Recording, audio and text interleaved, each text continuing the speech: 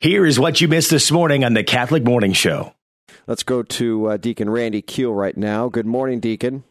Hey, good morning, John. All right. The 13th Sunday in Ordinary Time. Reading number 1, 2 Kings, or reading number 2, Romans?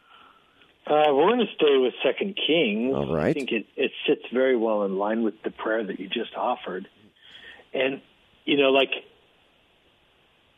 in faith, in fact, I battle with the thought of eternal life, but in faith, I walk in the hope of eternal life. And 2 Kings sets us up for a demonstration of this. We have the story of Elisha. And one thing I like about this is, sometimes we read the stories from the Old Testament or the New Testament, and it seems like all these people knew how to do the will of God. And they didn't know any more, quote, how to do the will of God than we do. They're going around just doing their life, what seems kind of right to them, and we watch how God uses their conscience, as how God speaks to them, to do his work. And in this story about Elisha, we see what the power and the gift of hospitality does. He meets a Shunammite woman, and he passes by there often, and she says to her husband, hey, I think we should have that guy stay here. He seems like a holy man. Holiness is attractive. That's a beautiful thought. Amen. Our spirit is drawn to the Spirit of Christ in other people. Holiness is attractive. It is. She said, they built a whole room for this guy. And it's so cool. They built it in, quote, the upper room where he could sleep, where he could rest, where his soul could relax, where his soul could commune. So they built him an upper room.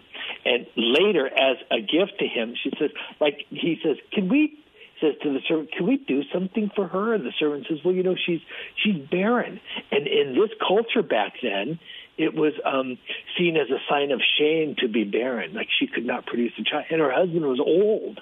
And then he walks through the portal, and that's very important, walks through the portal.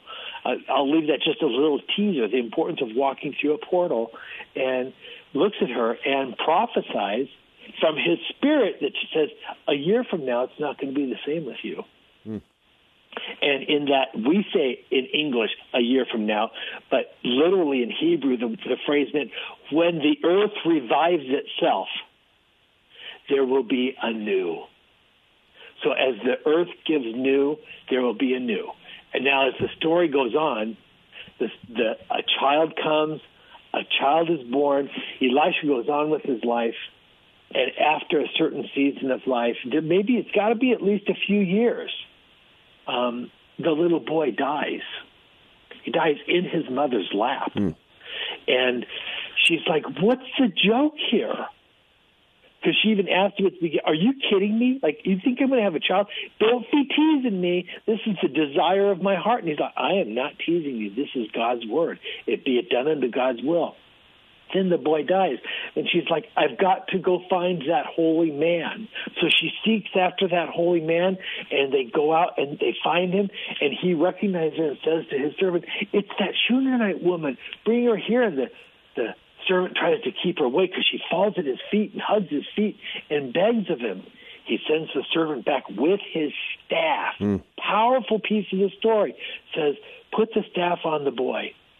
And the Shunammite woman and Elisha go back to see him, and the boy is still dead.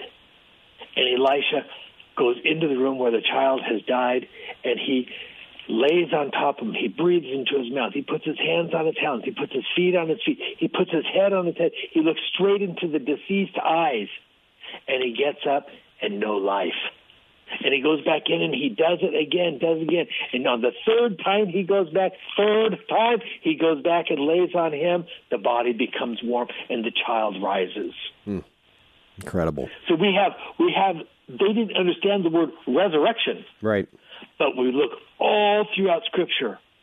We have story after story after story. Even in how the earth revives itself, we have the story of teaching us that God is about the value of life. And that's why Christy, others, can stand there and say, I'm not completely and utterly devastated. I am grieved. In faith, we walk for the sake of eternal life, for one day to be united with our Father in heaven for eternity And we get the closest glimpse to that every time we participate and sit and worship through the Mass. We get that glimpse of eternal life. So that's where the rod comes in. That's where the 3 days comes in. That's where the laying body comes in, because our body meets the body of Jesus Christ. We consume and we become one, and we become part of eternity.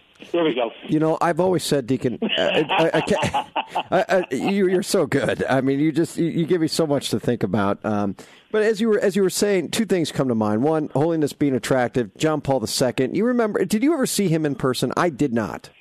No, but the first time I saw him traveling through one of the Youth 2000s, I was not Catholic, and you know what my soul said? What? I want a father. Yeah. Wow. I mean, but anyone I know that's seen him. That didn't come from my head. That came from my spirit. I want a father. That's amazing. Wow. Well, you got him. Yeah. But anyone I know that saw him, they just immediately would burst to tears. You know, I know so many stories of people that saw him in real life. My parents, living History Farms, and just crying and uncontrollable. People didn't even know why, they were crying. But I think that's it. Holiness is so attractive. It's so beautiful. Your soul just, your body just can't take what it is.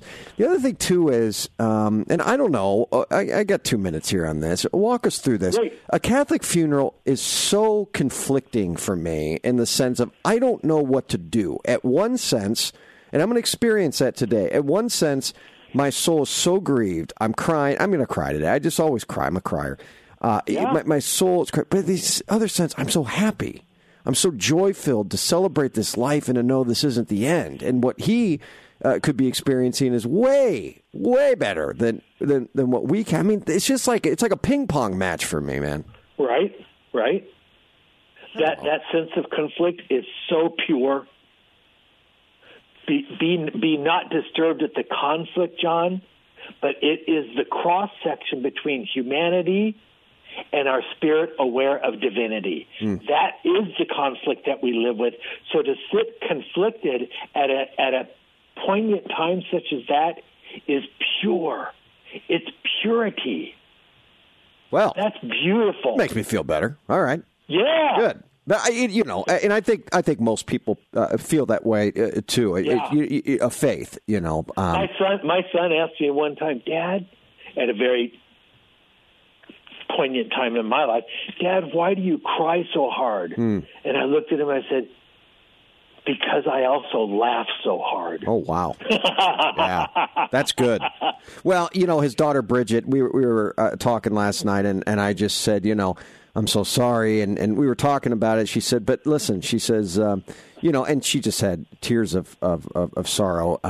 But she said he would be right here making jokes. And Tim, he would have been, too. So there's so much laughter there. There's so much joy. But of course, the grieving hearts. And today we will also grieve. So you knew him, I know, being a part of Holy Trinity, for goodness sake, you could hear him. Mm-hmm. His singing, huh? And let's remember also, here in the United States alone, 20,000 people die a day. Oof. So just picture the amount of grief that's going on, unbeknownst to us.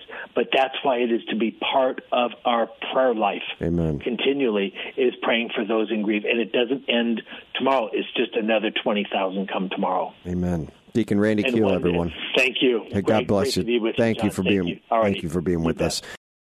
Listen to the Catholic Morning Show weekday mornings at 7 on the Iowa Catholic Radio Network, iowacatholicradio.com, or the Iowa Catholic Radio app.